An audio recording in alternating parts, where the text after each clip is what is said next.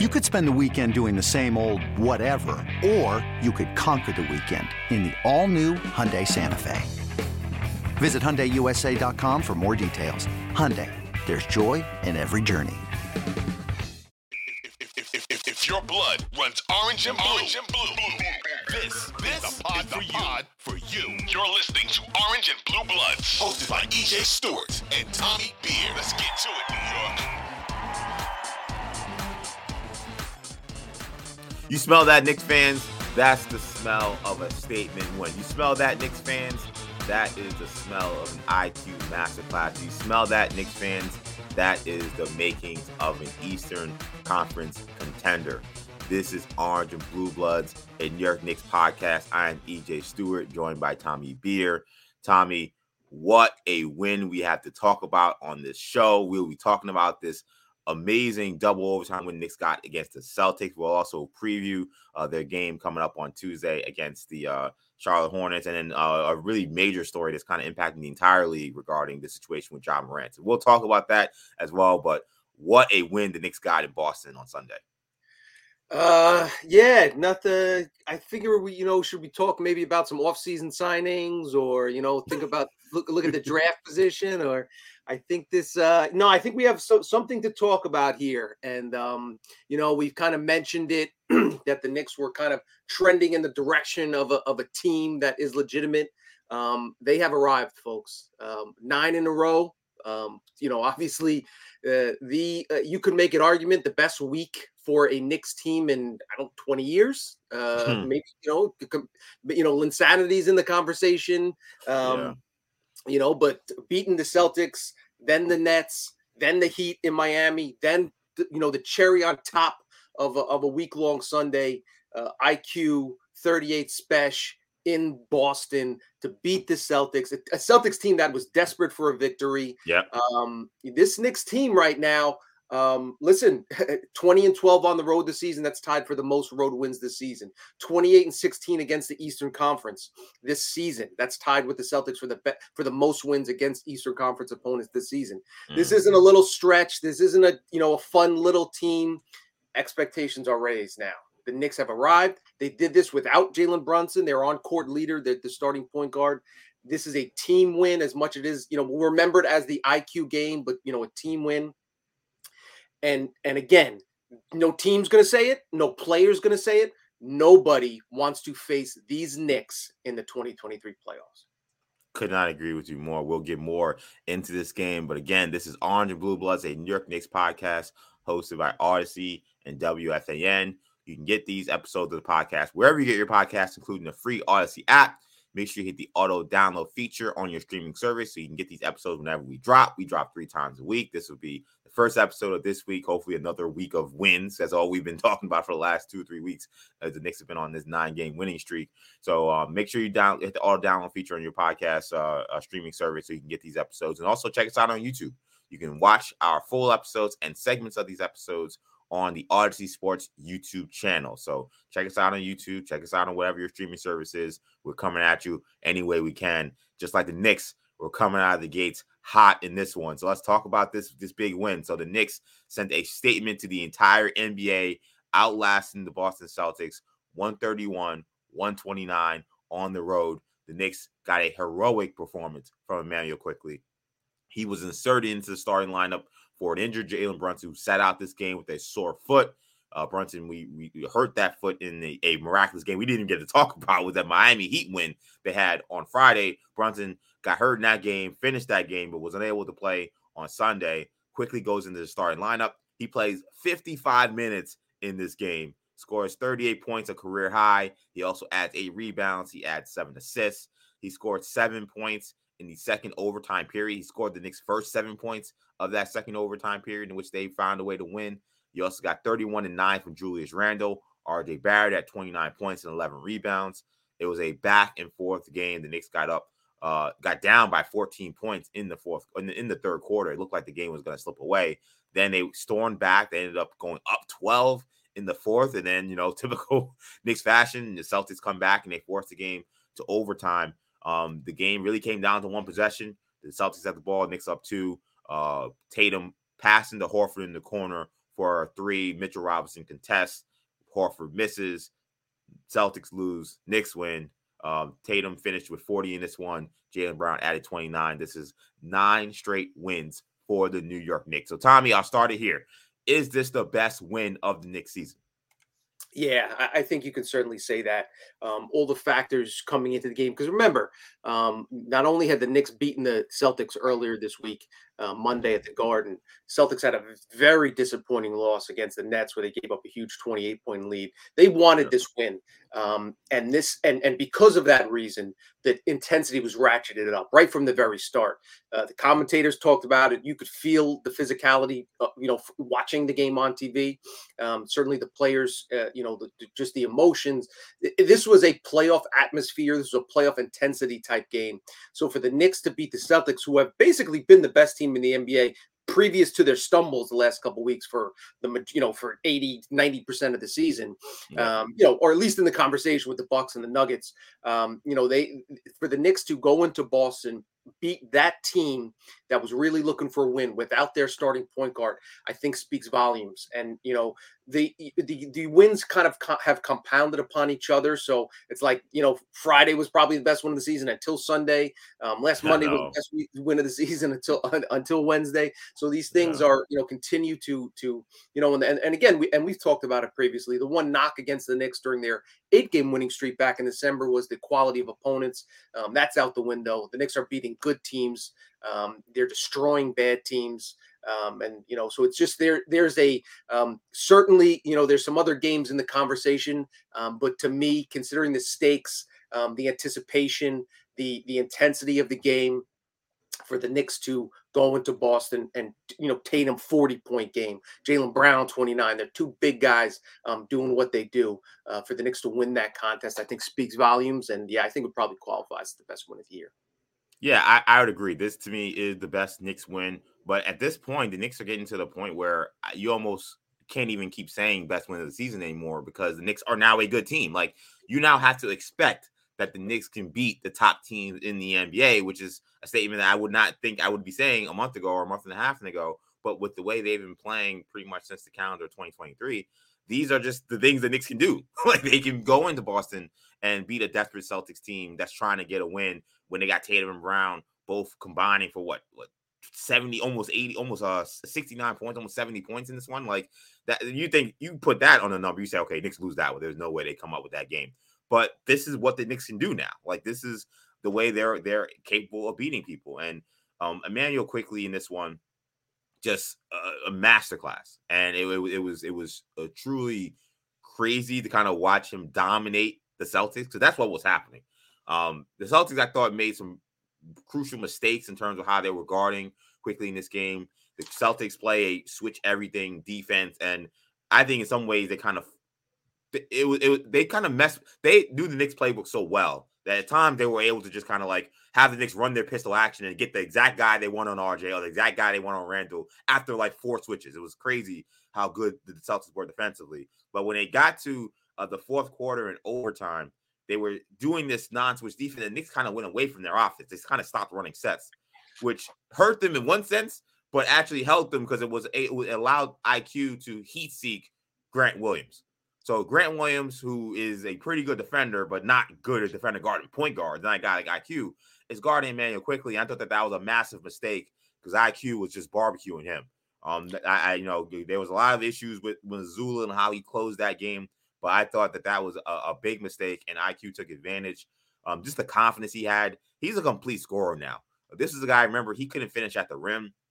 Everything was floaters or contested shots. Now he's able to finish at the rim. Now he's blowing by guys clean. Like he would, and that's the other thing I want to mention about him too. And I've said this before on this show. And this is the podcast I'm going to stand 10 toes down and really emphasize this. We do not talk about how well conditioned Emmanuel quickly is. I know it's because he plays short minutes. I know, like, we think, okay, he's playing 25 minutes, he's giving you all this energy. But this guy he outlasted everybody. I mean, IQ the Iron Man is what I called him after this game, because it just was clear that everybody else, and I'm talking all 9 guys, the Celtic guys and the Knicks guys, all were just exhausted by the end of this game. And this was the only guy that was still playing like it was the first quarter. He's just running by guys clean. There were plays in the fourth quarter where fast breaks, but he's just running past everybody for layups. And I think that is a testament to the work he did in the offseason. You saw the weightlifting he was doing. You saw the conditioning stuff he was doing. He was posting that stuff.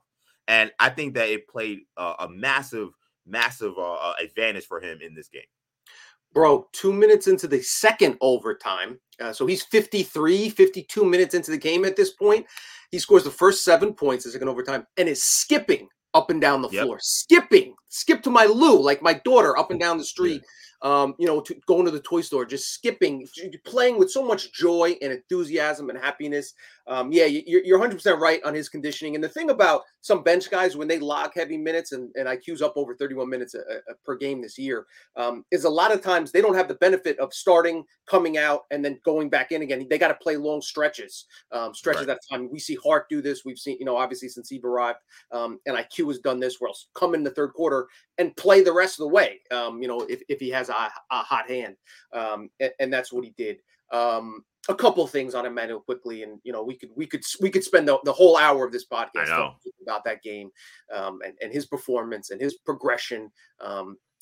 55 minutes, 1 turnover for a guy playing point guard, for somebody who some folks claimed couldn't play point guard. I know. Emmanuel quickly, the last 12 games he started, dating back to the final game of the regular season, 21-22. He started 12 games. In that span, he's averaging, over those 12 games, averaging 20.8 points, 5.5 rebounds, 5.5 assists versus just 1 turnover. That seems pretty good. And having that, and something we've talked about, before is when it's not even if, when the Knicks get to the postseason, let's say, knock on wood, something crazy doesn't happen. How would they fare? Because, history tells us you need a superstar to be competitive and to make any real substantial noise in the postseason. But the Knicks don't have a superstar, but they do have 2 talented, high caliber guys playing at an all NBA level in Brunson and Randall, of course. Now you factor in IQ's, his projection, his trajectory. He's not on that all-star level yet, but he showed, Sunday night in Boston. And to your point, Brunson Jason Tatum scored 40 points. Jaylen Brown scored 29. Jason Tatum's going to finish in the top 5 in MVP voting this year. Yeah. He had 40, 11, and 6 last night. He was the second best player on the court.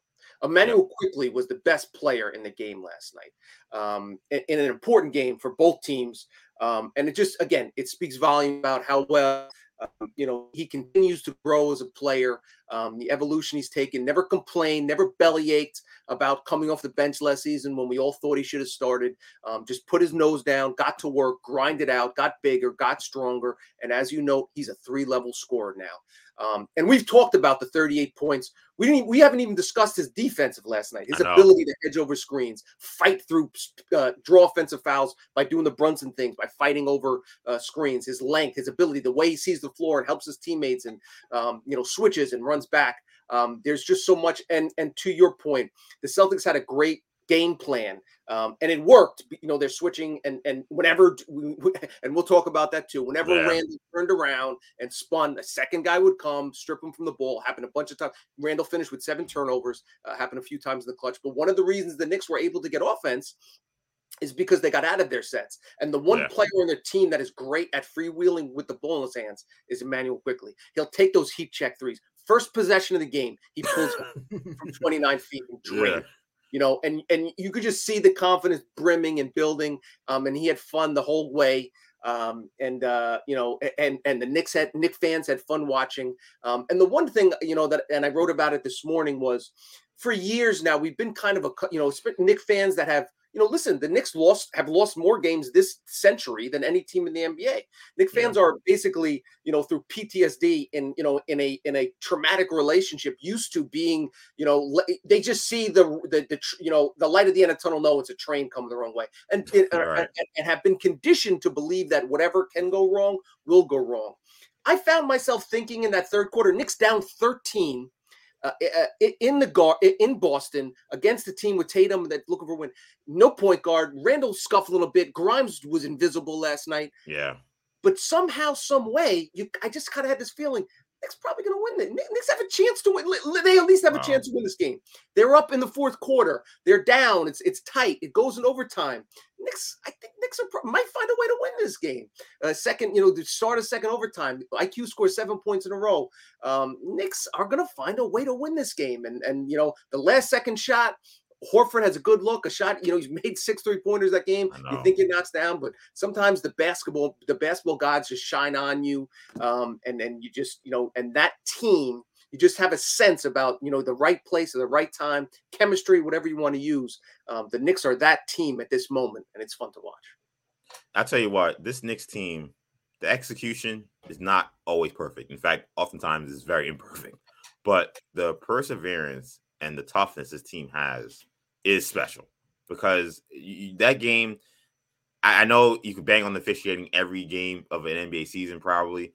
I thought that was one of the worst officiated games I've seen from the Knicks on a Knicks game all season. I mean, Marcus Smart is just launching himself all over the court, and he's tricking the refs. And it was embarrassing to me the amount of times he was able to trick the refs. I mean, there was a foul on Mitchell Robinson where IQ crosses him up. He falls over Mitchell Robinson's foot, and they called a moving screen. I mean, some of this stuff, which is crazy. I mean, he fouled Randall 4 times before Randall finally elbows him in the face because he's like, yo, get off of me. And look, Randall deserved that tech. I had no problem with the tech, honestly. He's lucky he didn't get thrown out. And I had no problem with the elbow because I'm like, he's fouled this guy 4 times on that play.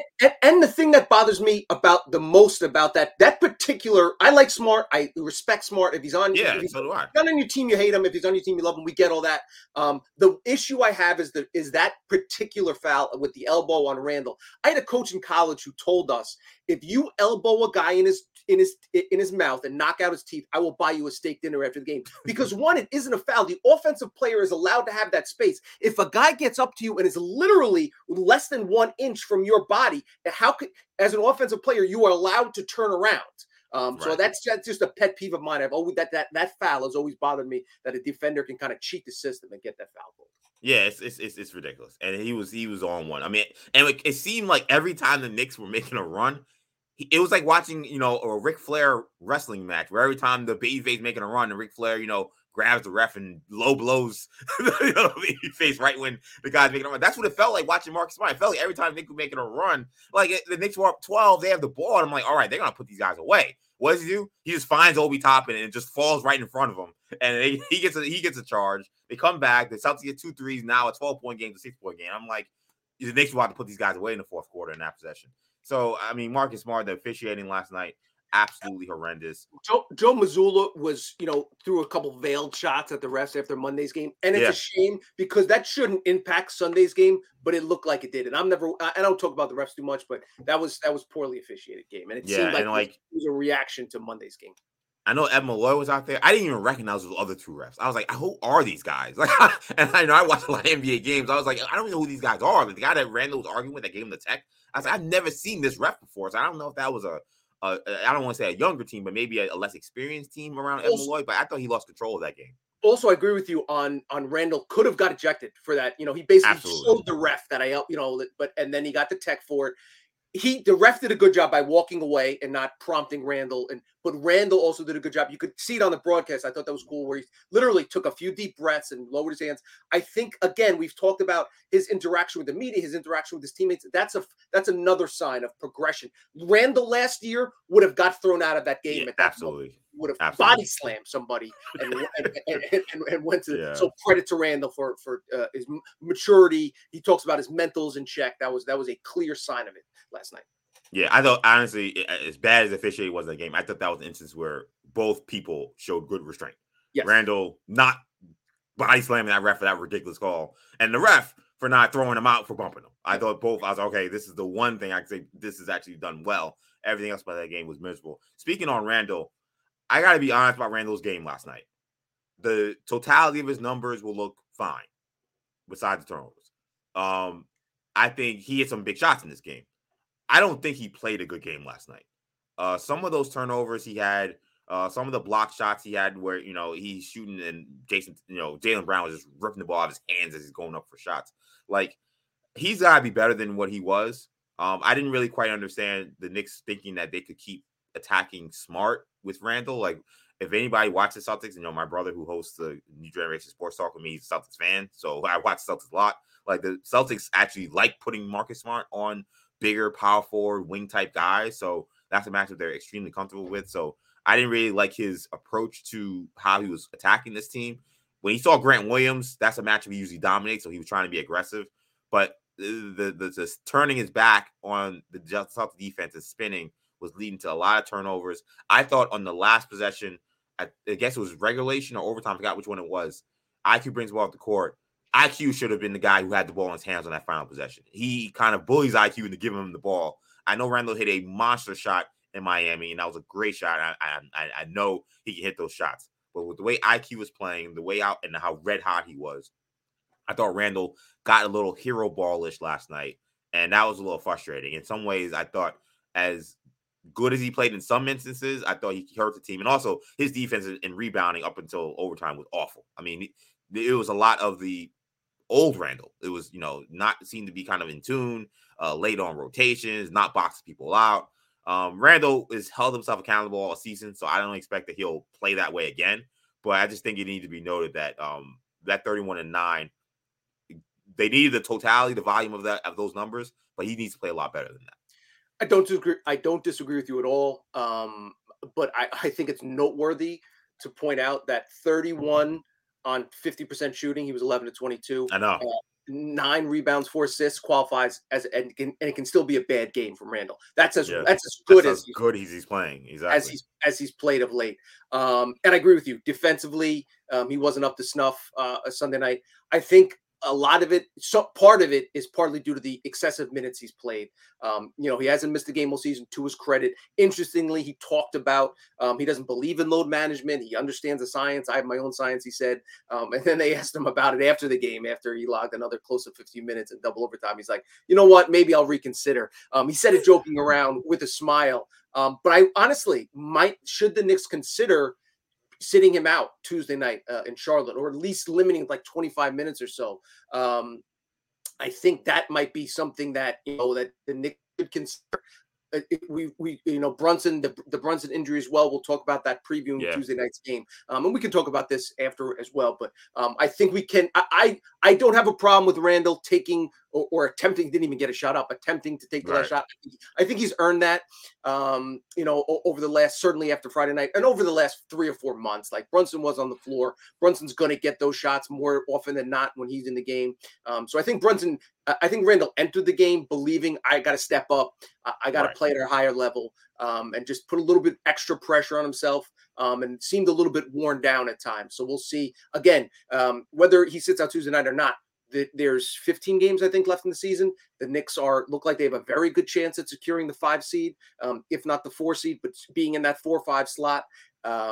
Now we have to think about, okay, what's best for when we get to the playoffs for that first round series? Should we start to, taper Randall's minutes for a few minutes so hopefully he's as fresh as possible heading into the, once April arrives in mid-April and that first round starts. And I'm glad you mentioned Randall and the fatigue and the low management comments, because he also, after Friday's game, there was a question he was asked, and he was like, "Bro, I'm so tired. I don't even know what you just told me." Yeah. Yes. So I think that the lack of rebounding and the defense that we saw can be attributed to, I think, fatigue. I think he is tired. Like I think I tweeted last night, I was like, he looks exhausted in this game. Yeah. And I think that's why he wasn't really given the effort we were used to seeing from him defensively and on the boards.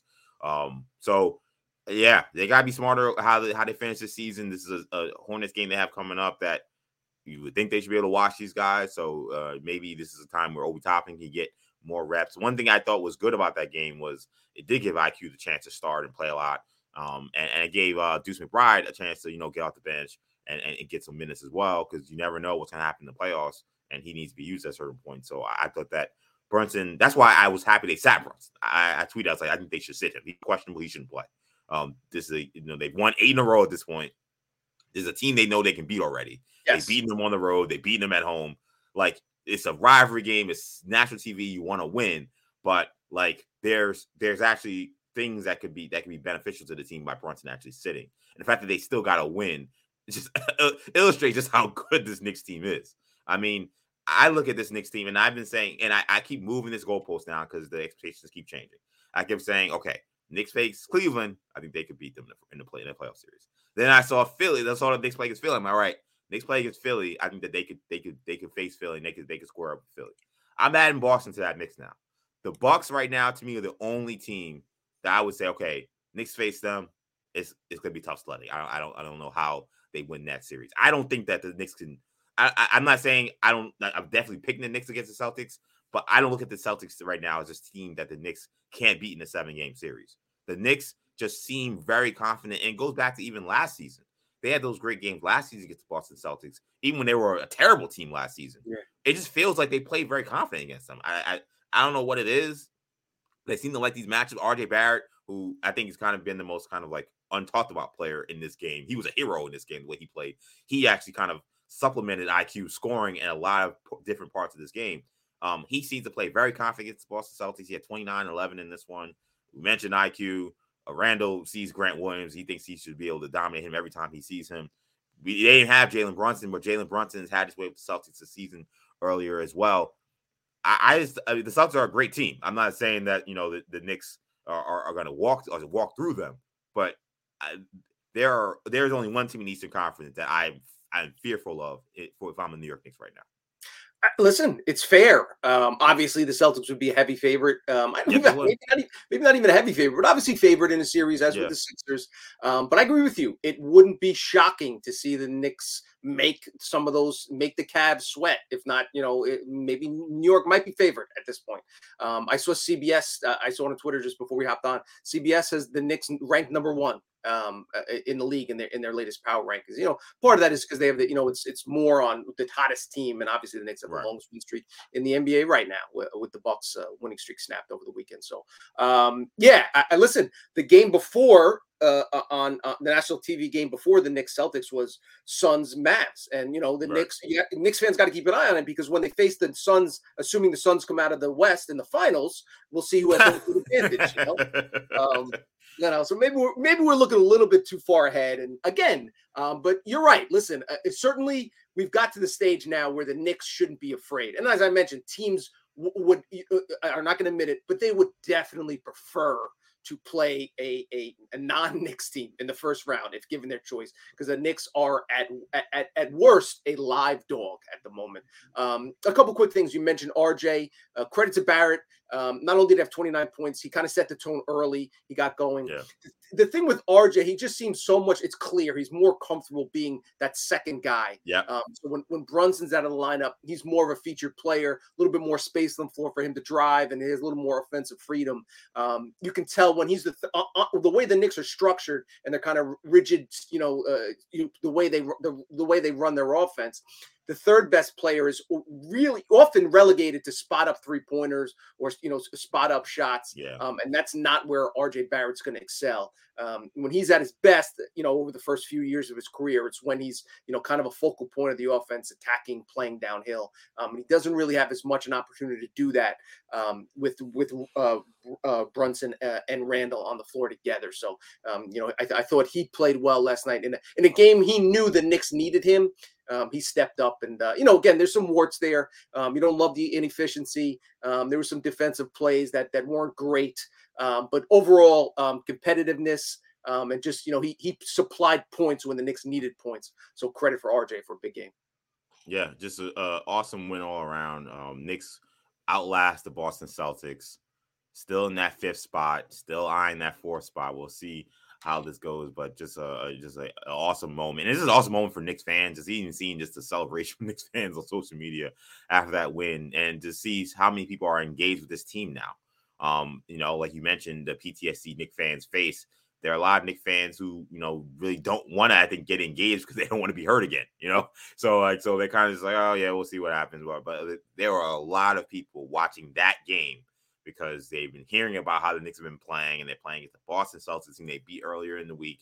And now the Celtics have Brown playing in this game, so there's no excuses. Now Bronson's out, so let's see how they do, and they come up with that win. Phenomenal performance by the New York Knicks. So the Knicks are back in action Tuesday. The Charlotte Hornets come to town to face the Knicks at Madison Square Garden. Charlotte has lost 3 straight after losing to Brooklyn on Sunday. They got washed by the Nets in that game. They were down by as much as 37 points. in the third quarter. They ended up coming back a little bit, but they lost 102-86 in that game. The Hornets are just 20-46 on the season. The Knicks won the first two meetings between these two teams, the last one being a 121-102 blowout in Charlotte on December 2nd.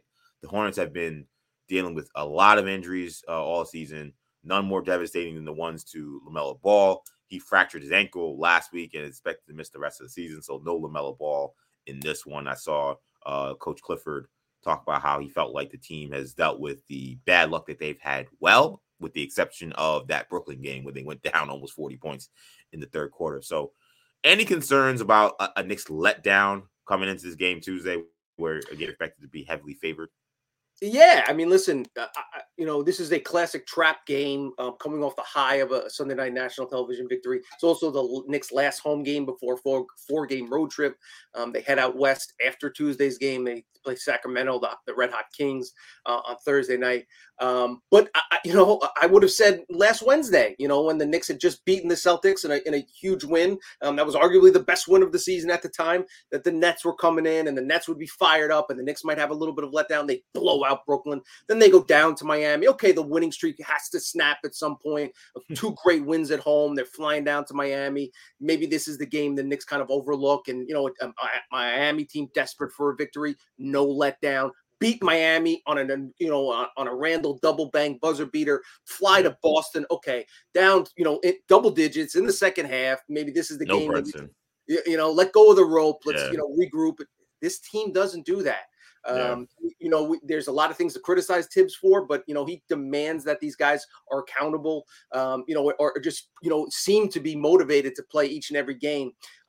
So I would say that sure that you should be, it's on paper it's a spot for a letdown game, but this Knicks team have not given us any reason to believe that they're like teams of the past are headed that direction. But again, I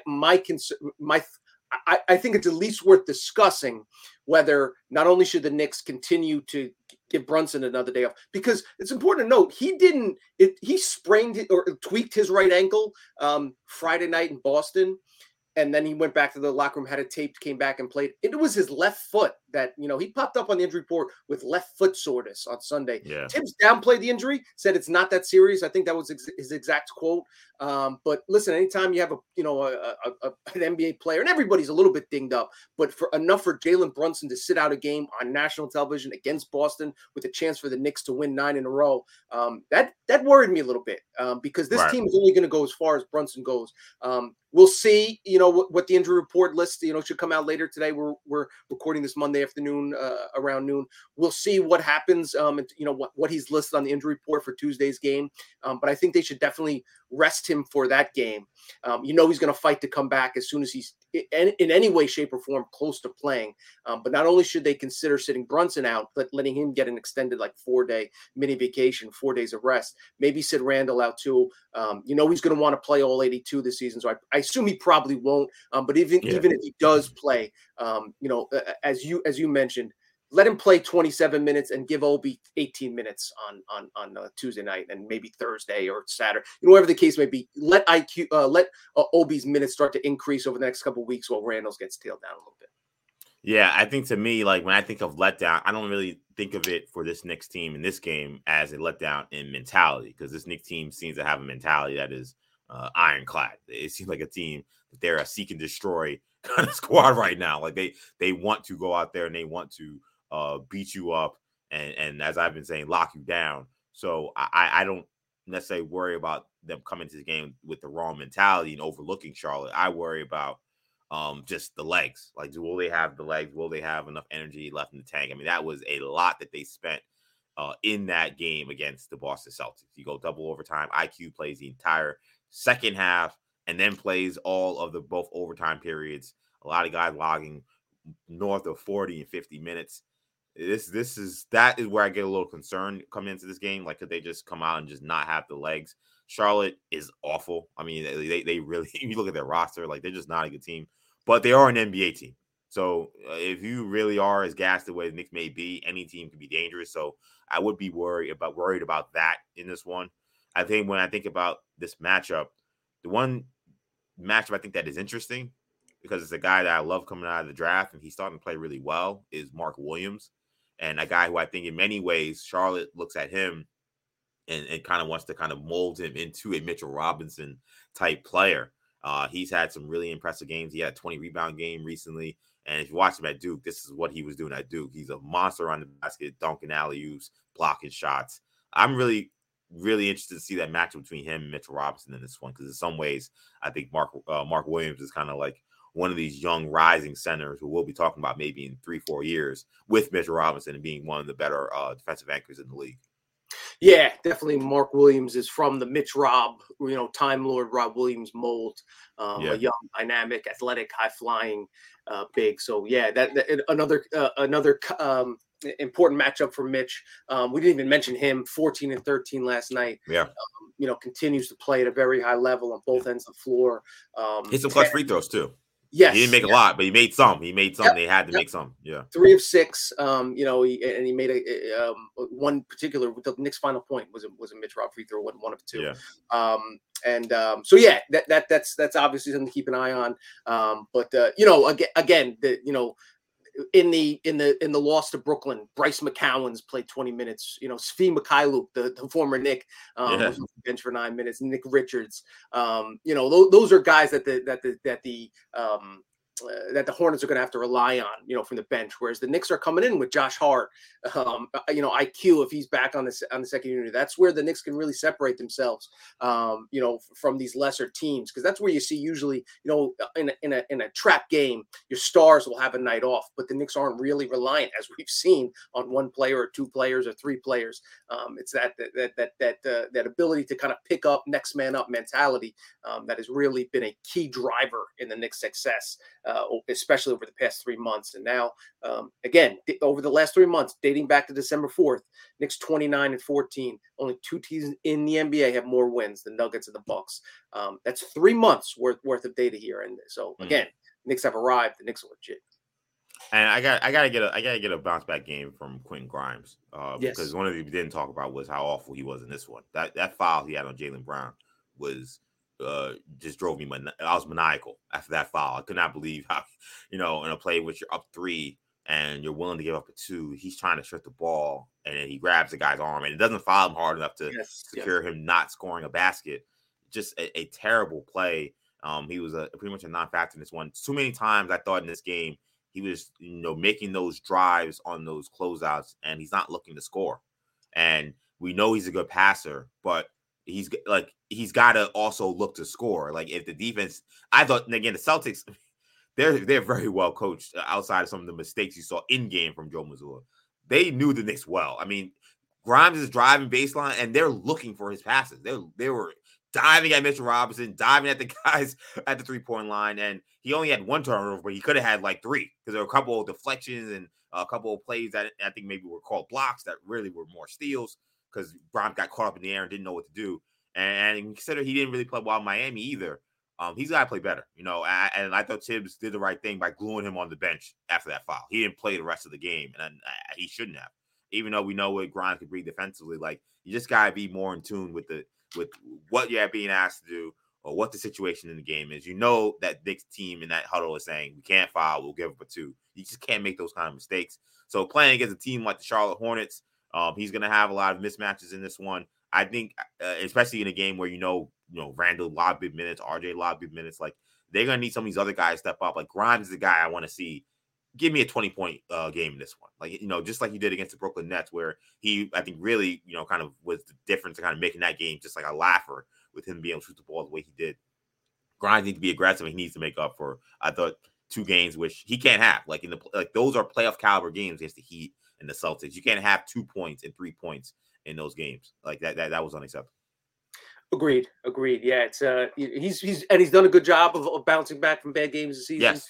And again, that's kind of the things you want to kind of fine tune and use these games down the stretch is kind of figure out how to get a guy more involved. Because there's going to be, maybe it's game 2, the second half of game 2 of a playoff series, where RJ's struggling and IQ's, maybe off that night.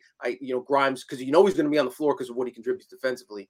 Need to find a way to get him going offensively when he's not knocking, when he's in a little bit of a slump. Yeah, and then before we move on, I mean, just thinking about where the Hornets are, I mean, right now, they're fully invested in the Victor Wembanyama sweepstakes at this point. They are one of the worst teams in the NBA. I think in terms of the standings, only Detroit has a worse record in the Eastern Conference, so they will have a decent shot. They should be among the bottom 4 teams that will have equal percentage shots at the #1 pick, along with San Antonio and Houston. Michael Jordan is their owner. Knicks fans very familiar with Michael Jordan, like most of the NBA is, but particularly what he did to the Knicks in the '90s. What do we think of just him as an owner at this point? I think there was excitement when he bought the team, originally the Charlotte Bobcats, then the Charlotte Hornets. But I don't know. It just feels like the Hornets have kind of perpetually been spinning their wheels with him in charge.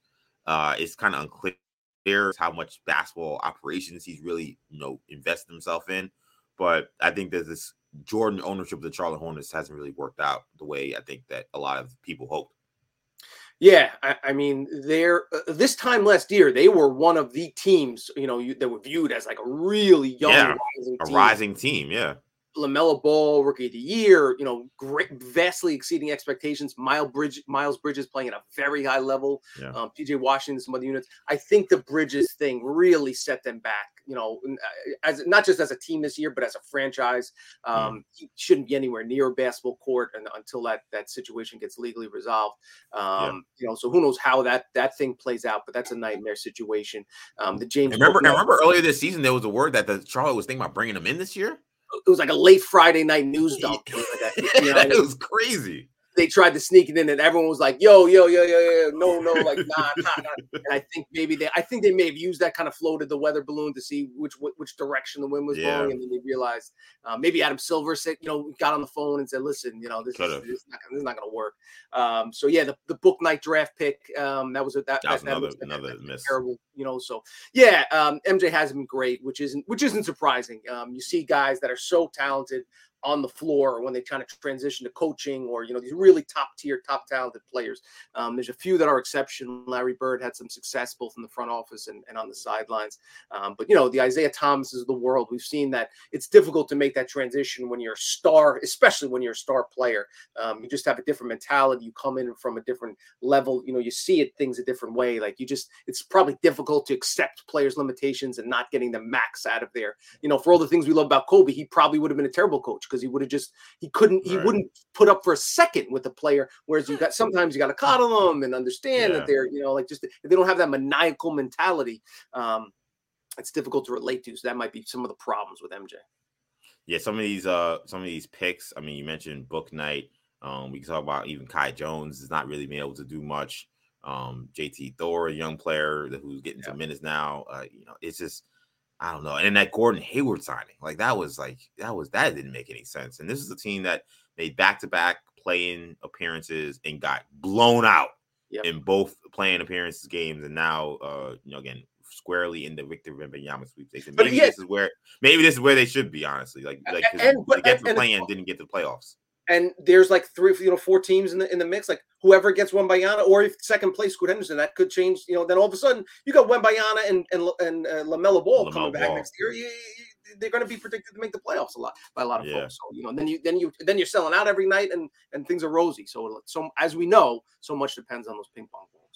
Yeah, so we'll see what happens with the Charlotte Hornets moving forward. But kind of, as Tommy mentioned, it's kind of wild to think of where we looked at them a couple of years ago and where they are now. I agree, the Miles Bridges thing really back. So speaking of off the court situations, I think it's important to address the biggest story in the NBA outside the New York Knicks, which is what's going on with Ja Morant and the Memphis Grizzlies. So the team announced that he would be away from the team for at least 2 games. I know Shams positioned it as a suspension.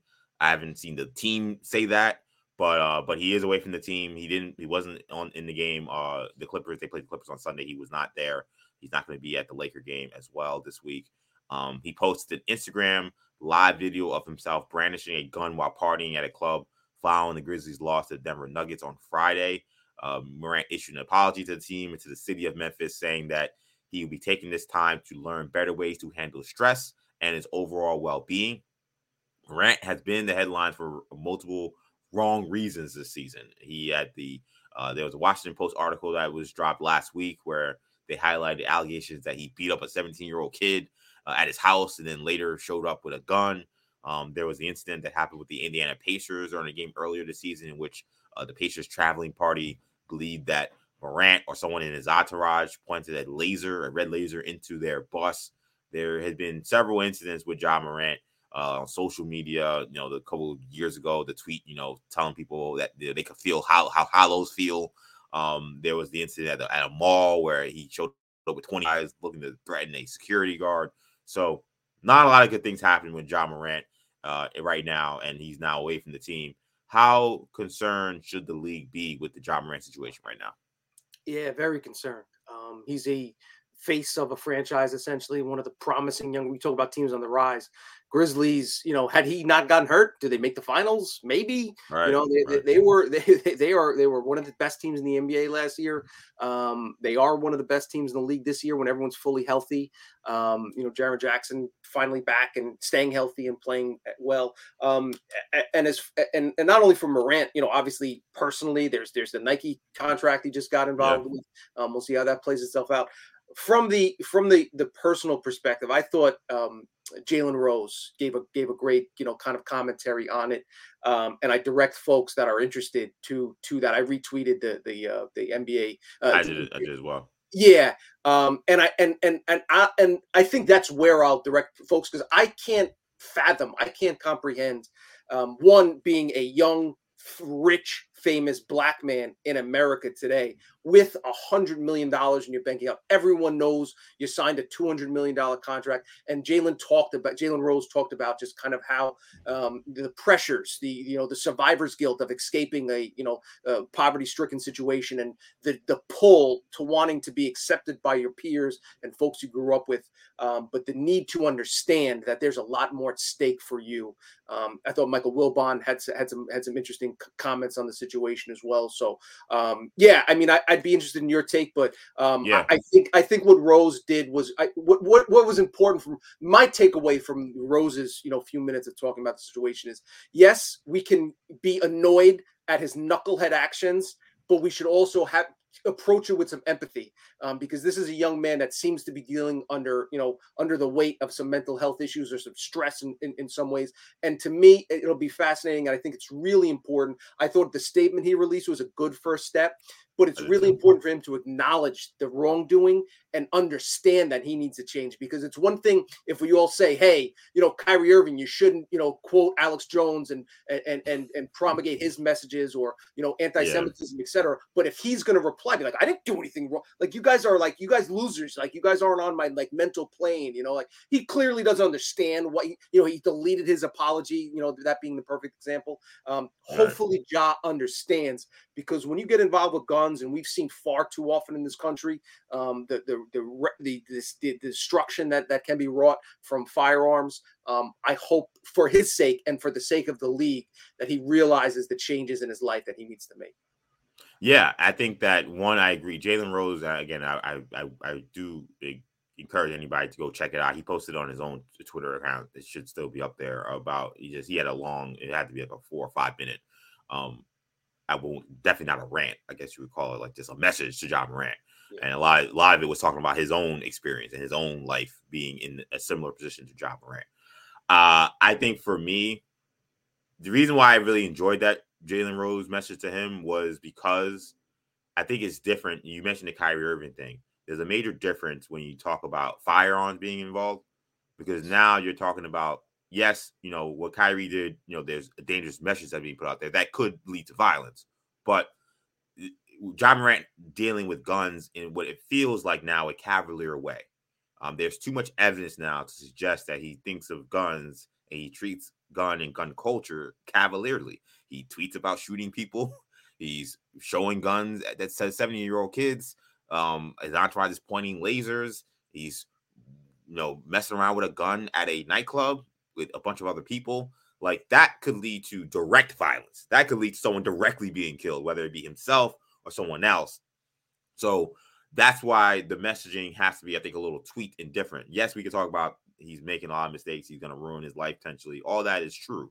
But there's a chance that someone could be seriously hurt, whether it be himself or someone else, by how reckless he's treating having weapons or his attitude towards guns. So I think for me, that was, I think, the important thing to kind of get him to understand. Like, look, everybody can have their own opinions on what you think of gun ownership or whatever. I'm not really on that right now. It's just about, if that's what you're going to be about, you cannot act like that. You cannot be so brazen. You cannot be so reckless. And look, I don't doubt that he's dealing with stress and mental health. Like, to me, like, I watched that video and said, this looks like a guy who's dealing with something, because that didn't make any sense to me. Like, even think about this. Like, Ja Morant is the leader of a team that is contending for an NBA championship. I watched that Memphis Grizzlies Denver Nuggets game. I watched that game. They got washed in the fourth quarter. I mean, they got outclassed. That was a game that was close, and then they just got run out of the gym. And you're playing against the maybe presumptive MVP, and you lose that game in that fashion.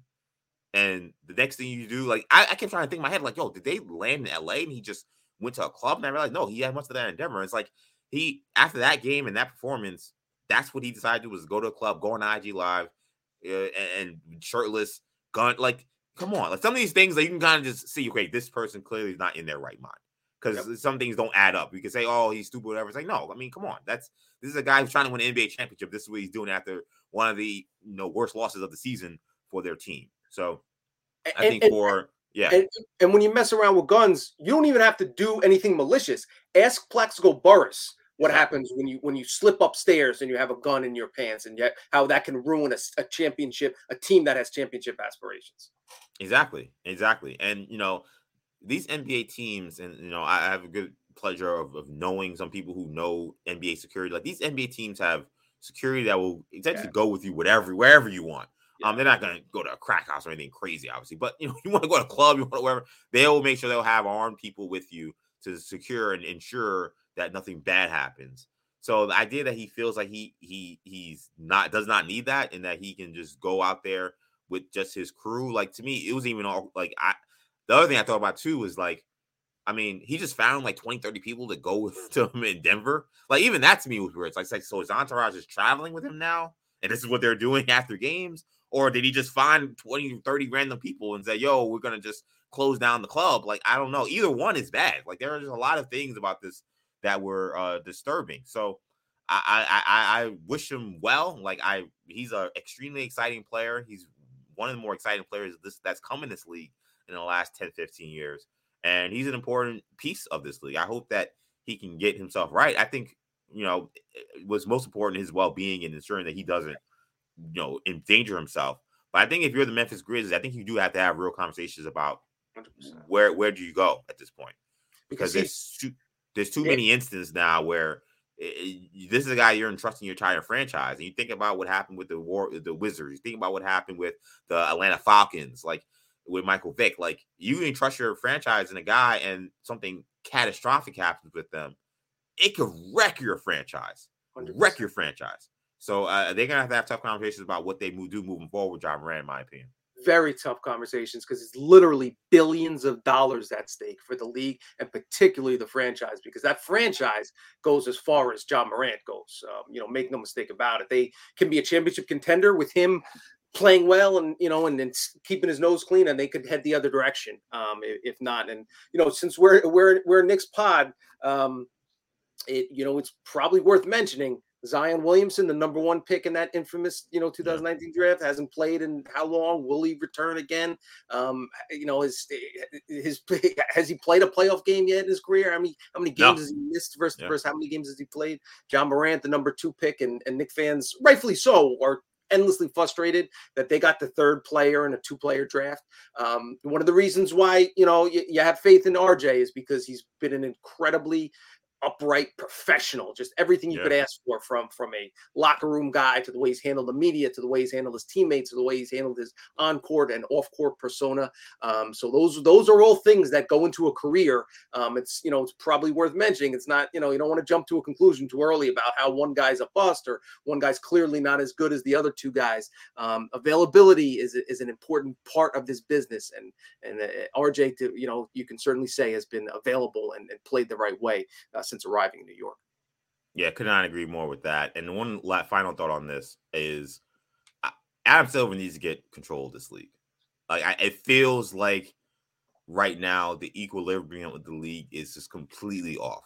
like he's talked about players feeling deeply unhappy with being in the NBA because of all the stuff they get from social media and all the stuff. And I'm seeing Trae Young calling Atlanta radio hoes on Twitter.